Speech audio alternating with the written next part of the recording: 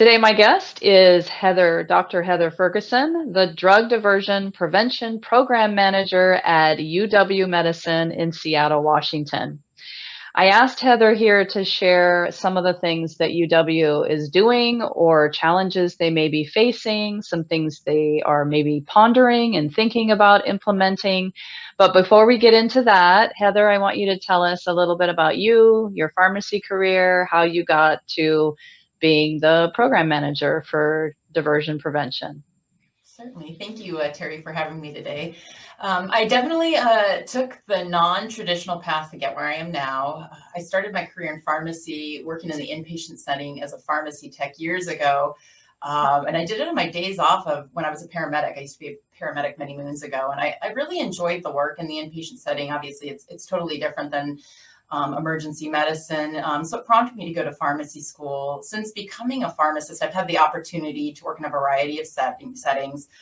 They've included inpatient and outpatient pharmacy setting. I had a brief stint as an ambulatory care clinical pharmacist, and I also spent several years as a critical care ICU pharmacist at UW Medicine's Level 1 Trauma Center, Harborview. I also, after that, I've kind of switched to more administrative roles. That was probably about 10 years ago. And I started working as a med safety officer. And I did that for UW Medicine for a few years. And then I went to another organization. But then, I really was looking for something different to do. I really thrive on learning, constant learning. And so I saw that, Harborview or UW Medicine was looking for a drug diversion, somebody to start this drug diversion program. And I found it very interesting and challenging and kind of really being able to help continue working on patient safety, but then also working on staff and employee safety. And so that was really exciting to me. So about 5 years ago now, I started working in this role, and I've enjoyed it. I mean, some days are hard, but I really enjoy the work I do. Yeah. Your path it's similar to mine. Take off the paramedic and the technician. I didn't start that way, but the clinical floors and then into med safety. And, this I think is a part of medication safety. And then, like you said, it's also the patient safety and the employee safety. So, it's a great pathway. You've got a lot of experiences that all help you with what you're doing now because you have that understanding of all of those different areas. Absolutely. Which I think is great. Very thankful for the path I took to get here. It has been. Yes. Yeah, absolutely. Okay. So you started the program for UW Medicine, right? So you got to go from the ground up and you've been doing it for a few years now. Do you remember any of the challenges? I mean, I'm sure there's current challenges, but do you remember any of those challenges that you started with a new program and a new position for you?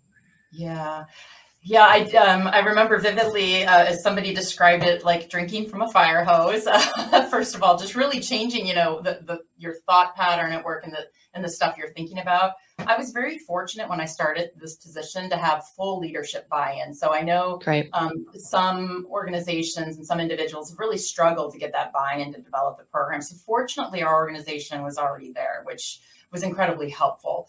But there was this culture of secrecy, though, almost. Individuals had been diverting, were being released from the organization for diverting, or for maybe behaviors that might have been related to diverting. But it was always maybe the area manager and HR that would be dealing with this. And so that had been what had been going on for a while. Pharmacy often didn't know when somebody was being released. So of course, the secrecy was more to try and keep it confidential, right? You want to protect individuals' identity, confidentiality, but it's really challenging because that makes it challenging for the organization to do their mandatory reporting, right? We have the DEA 106, we have to report to the licensing commission.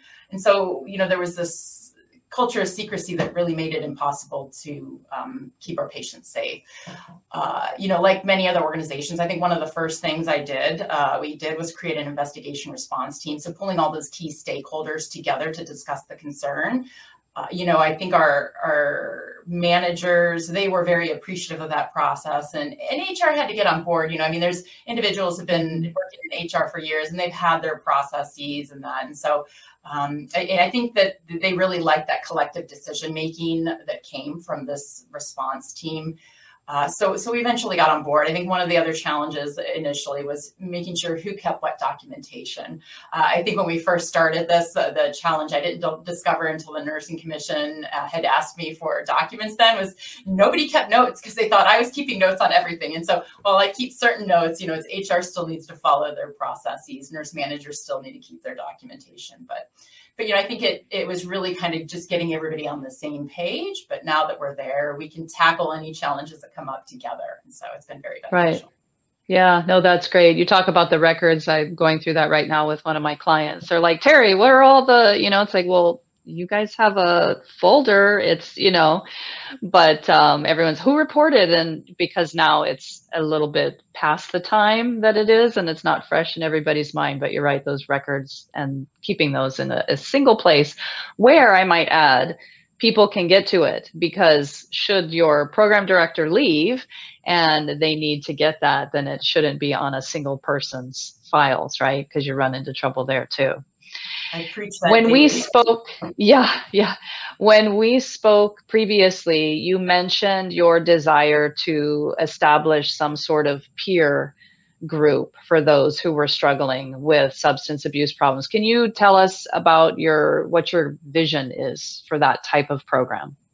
Yeah, I think, I believe most organizations have created or are in the process of creating peer support processes within their facilities, really focusing on workforce well-being. We've moved into really focusing on trauma-informed care with our patients, and we need to do the same thing with our workforce.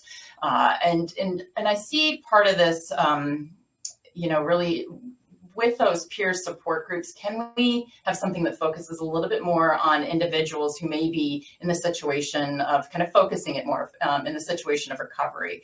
As you know, the updated ASHP guidelines, drug diversion prevention guidelines, were recently released pre-press, and they stated that organizations should establish a process to support recovery for healthcare workers, including allowing contracts for return to work. I personally haven't been through recovery, but I'm assuming that in that process coming back to work, there's probably a lot of hesitation, maybe shame, and a lot of thoughts that they go through. And it would be really nice if we could have some kind of peers who are already in that situation to help support them. I'm sure that most organizations probably have individuals who've been successful in their recovery working, maybe they're further down that path. And so that would be my goal. I would love to see an opportunity to create groups like that. We're already part of the way probably with our peer support well-being groups, but can we get a little bit more focused and help these individuals? Mm-hmm. Sure. Okay, that makes sense. Now, if we have a peer support group for those individuals that are in the recovery process, that means we have those individuals that have had a substance abuse problem and are in the recovery process at our institution, right? Mm-hmm. So, and I think that more and more people are open to that. I feel like, 5 years ago, you don't, it's like you're termed and you're done and you're not my problem anymore. But I feel more and more people that I engage in conversations with are open to that. But with that comes a lot, right? There's policies and procedures that you need to have in place. There's extended monitoring.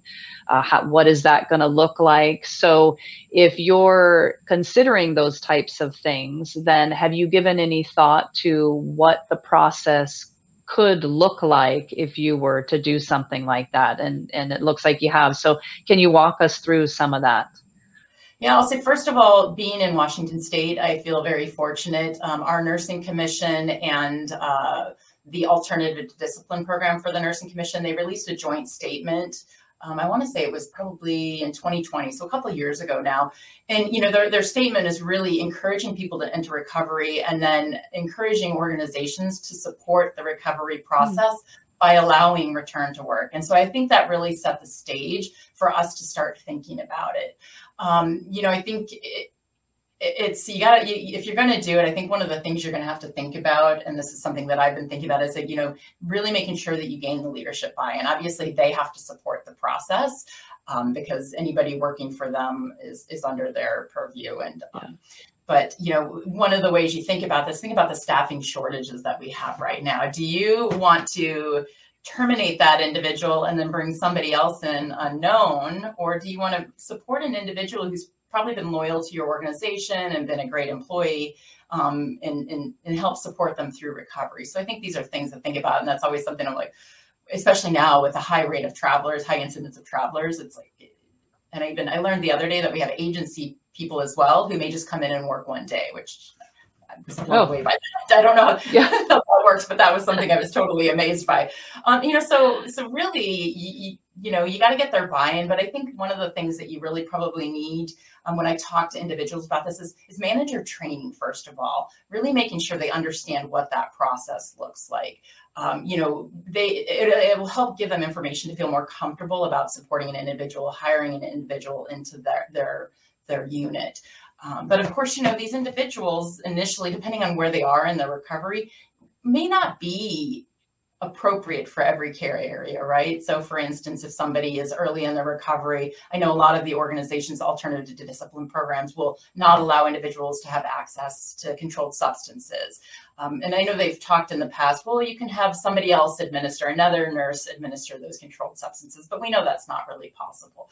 So really, organizations should probably think about where are care areas that people can practice and you don't have controlled substances. One of the places that I've thought about when I think about this is ambulatory care areas, these clinics that you have.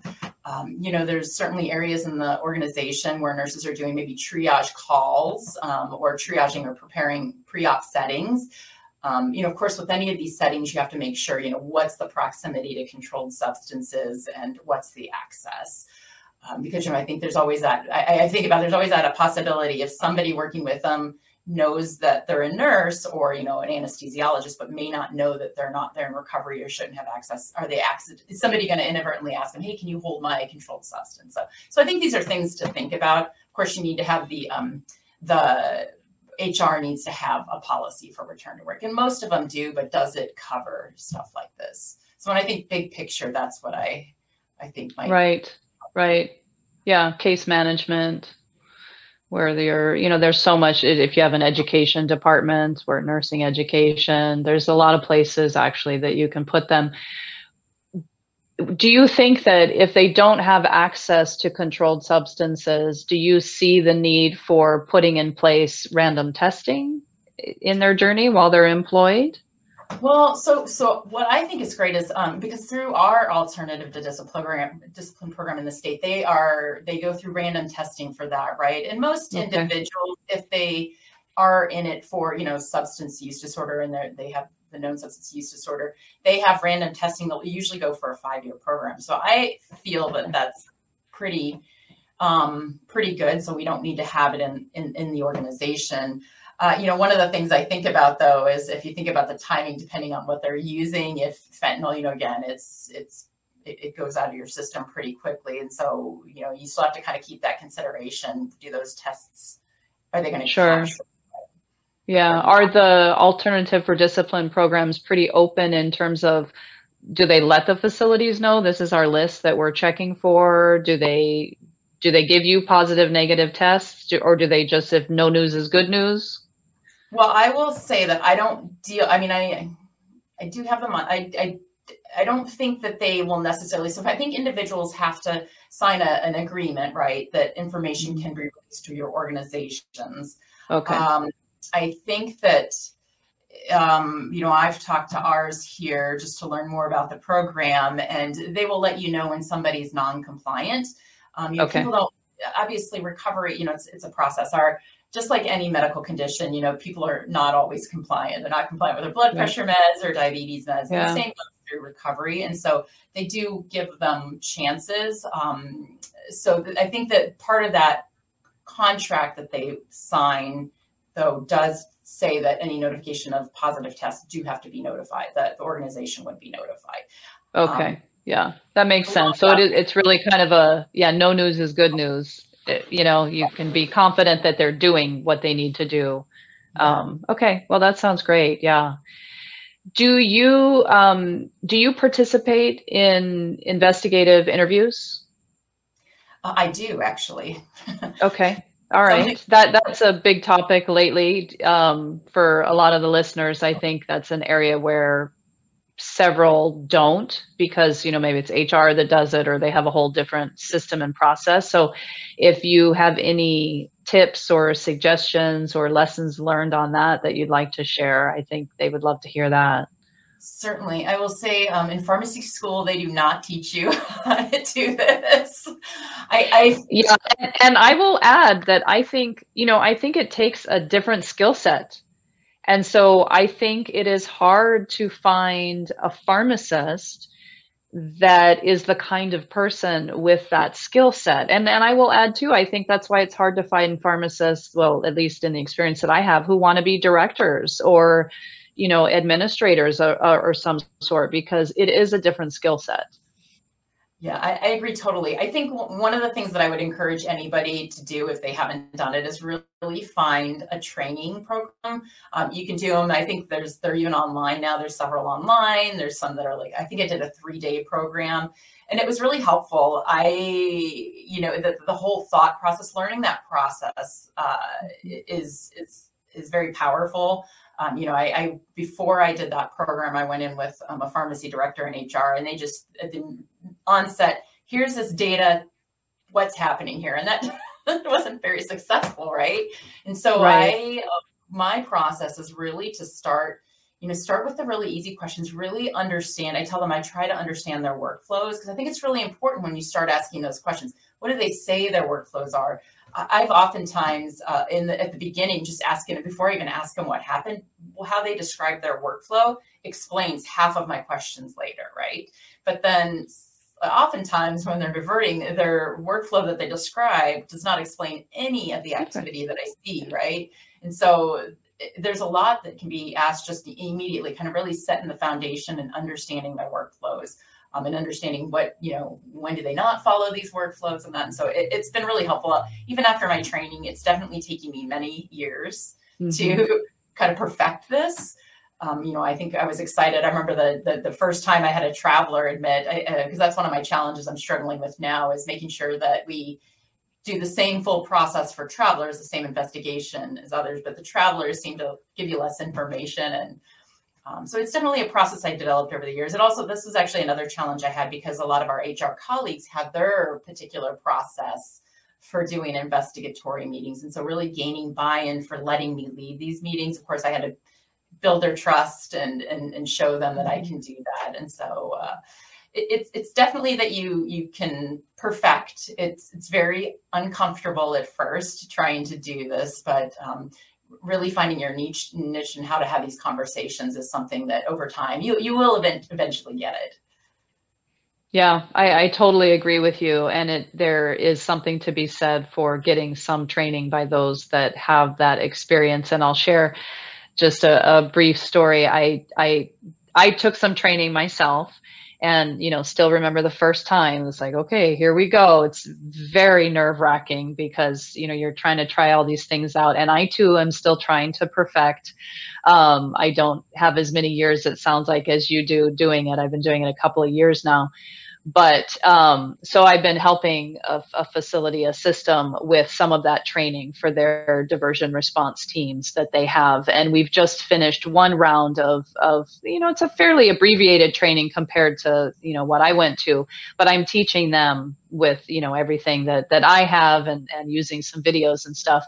And it was so exciting, because last week the diversion team met, and before the meeting, as we're all getting on, the Teams call, one of the people who does interviews, not just, she hasn't done any for diversion, but she's in quality and needs to do interviews for completely different things. And she's like, Terry, oh my gosh, I got to share with you. It worked. I implemented some of those things that you talked about. And she says, we were at an impasse, and I tried this and I tried this, and oh my gosh, he admitted it.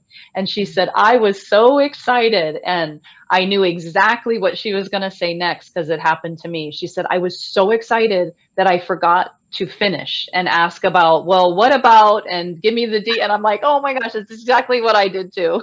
I've done that. And I can't tell you how many I've walked out. I'm like, oh, I should have asked this, or I should have asked this. Yes. I will say Yeah. one thing that I think, I've definitely, we have our colleagues across the nation that do this, and I do know others where they don't participate. But I do say the value of having a pharmacist do this is, if it's just an HR colleague or somebody else who may not understand the data as intimately as a pharmacist does, that can be a barrier, right? Because if they say they do something and it doesn't make sense to a pharmacist, but HR might say, okay. Right. Right. Right. Yeah. There have been several times that I haven't participated in, and then HR will have their meeting, and then they'll come to me and say, okay, this is what they said. And it's like, that makes zero sense at all. But that moment now has passed, and you gotta, bring them back for another time, and you've just lost that momentum. So I 100% agree with you. It has to be somebody with clinical knowledge that can understand when it's just doesn't make sense. 100% agree. Yeah. Yeah. Well, thank you very much. This was great. You've shared some great things, some things for people to think about, and some experiences that they can learn from. And hopefully it's encouraging to everybody as we look toward really reintegrating our people. And, obviously, I don't want anyone to misconstrue in our interviews when we're like, yes, a confession. I mean, we want the truth, obviously, and we get excited that there's a confession because that means now maybe they can get the help. And of course, we're training and we're learning. And so if we can get somebody to that point where they feel comfortable admitting it and then can hopefully begin that journey of recovery, then that is exciting. And that part, as my husband says, a good day for me is a bad day for somebody else, which ultimately, yes, but down the line, that bad day for them, when they've been confronted, is hopefully the beginning of that more good days after they get through that. So we just have to remember that. Exactly. Yeah. All right. Thank you very much, Heather, for your time. I know you've got a lot going on, so I appreciate you taking the time to talk with us and share with us today. Thank you. Thank you very much. I enjoyed the time.